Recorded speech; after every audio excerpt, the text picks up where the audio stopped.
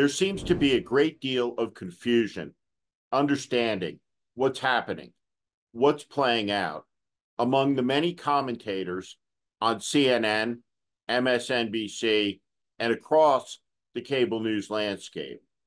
They don't know how to interpret the results of the New Hampshire and Iowa caucuses. They can't figure out the contradictions, the high turnout in New Hampshire, the low turnout in Iowa. Specifically, they can't understand the divide in the Republican Party between its two halves, the larger, dominant MAGA half and the smaller minority mainstream Republican half. About 45% of Republicans voted for Nikki Haley. They don't want Donald Trump to be the MAGA nominee. But what most commentators don't get is they think the threat that America faces, and specifically them and their children, is from the left, not from the fascist right. This is one of the great mirages in American politics. At the most, there are 10 loony left members in Hakeem Jeffries' caucus. The far left has no real power in America. The places where it does assert influence, Portland, San Francisco, Los Angeles, have become disasters. And the law and order disaster in those cities has become fodder for Trump's great propaganda machine playing out on Fox News. This dynamic has always been true in America. As the old quote goes, when fascism comes to America, it will be wrapped in the flag and carrying the cross. And at the core, those elements are very much present in Donald Trump's MAGA movement. All fascist movements come to power and to fruition through a coalition of conservatives and fascists. The conservatives, without exception, as the coalition forms, believe they can manage the fascists, that they can control the rubes in their midst. John Kennedy talked about this. He warned the foolish men who sought power by trying to ride the back of the tiger, only to wind up inside. There are perfect examples of this type of cynicism.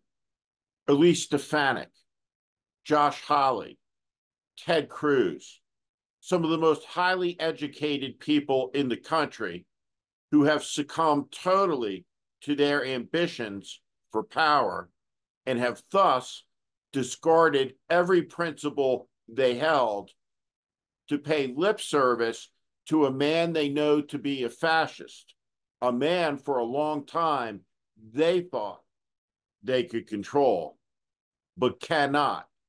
And today, as is always the case, the conservatives who thought that they would be the proud horsemen of a movement that they rode to power on the back of the fascists wind up under its jackboot.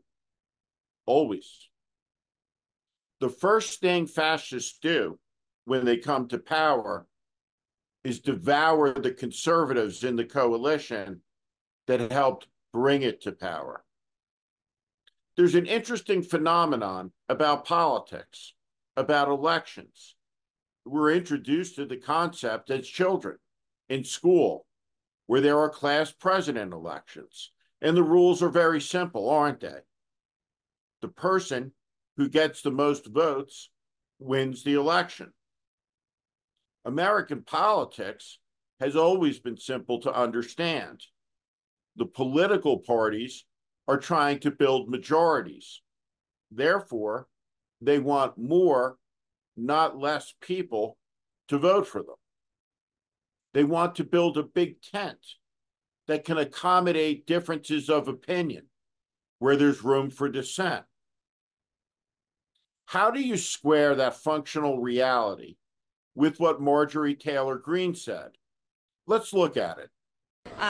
This is a true change for the Republican Party. It says that not only do we support President Trump, we support his policies. And any Republican that isn't willing to adapt these policies, we are completely eradicating from the party.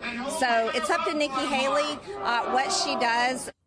She wants to purify the party and thus to shrink it. Membership in MAGA is on MAGA's terms. The requirements are strict yet simple. Obedience to the leader. That's it. There is no room for dissent.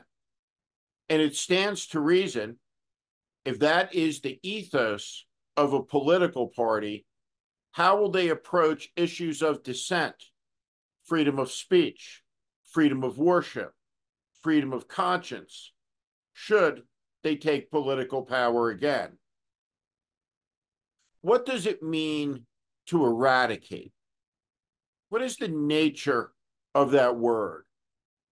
Has it been used in history before and applied to people?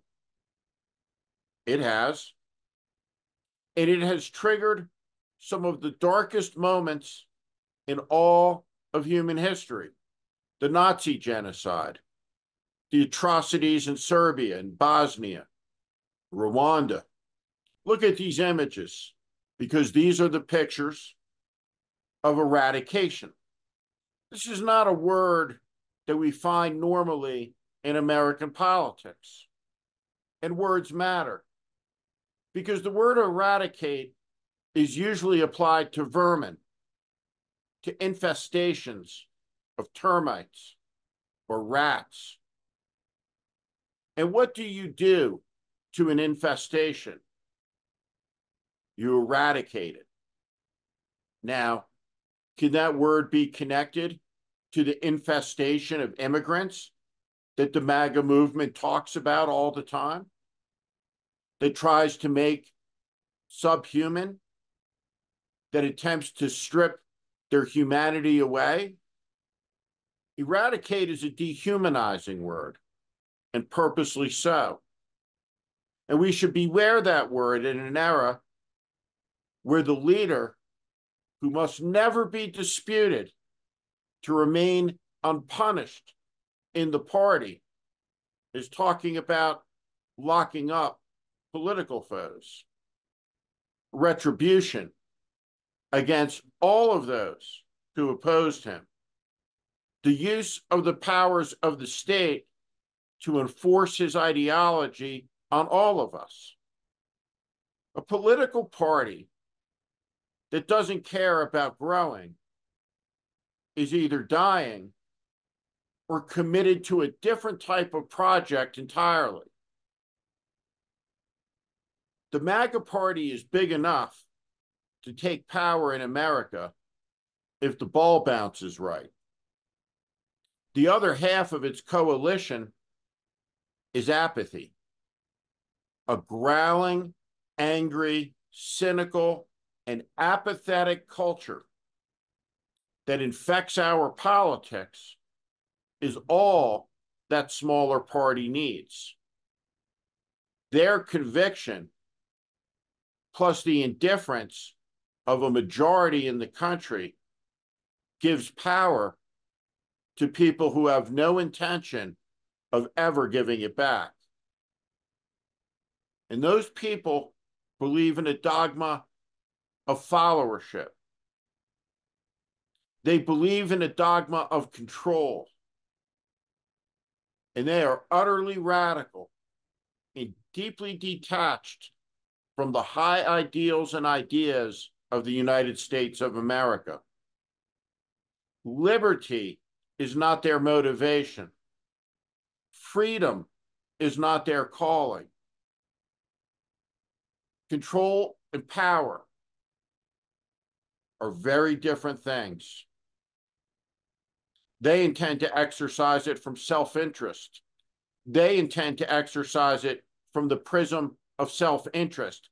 They intend to take as much as they can, because none of them are on your side.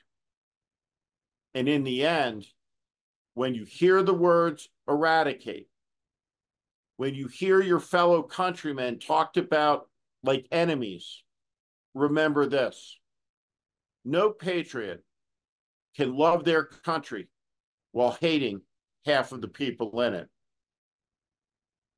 Fascists are no patriots, and all true American patriots despise fascism, because fascism is like a cancer that assaults freedom and the dignity of the human being, which is why words like eradicate should never be used by an American member of Congress who's talking about political dissent in a free nation.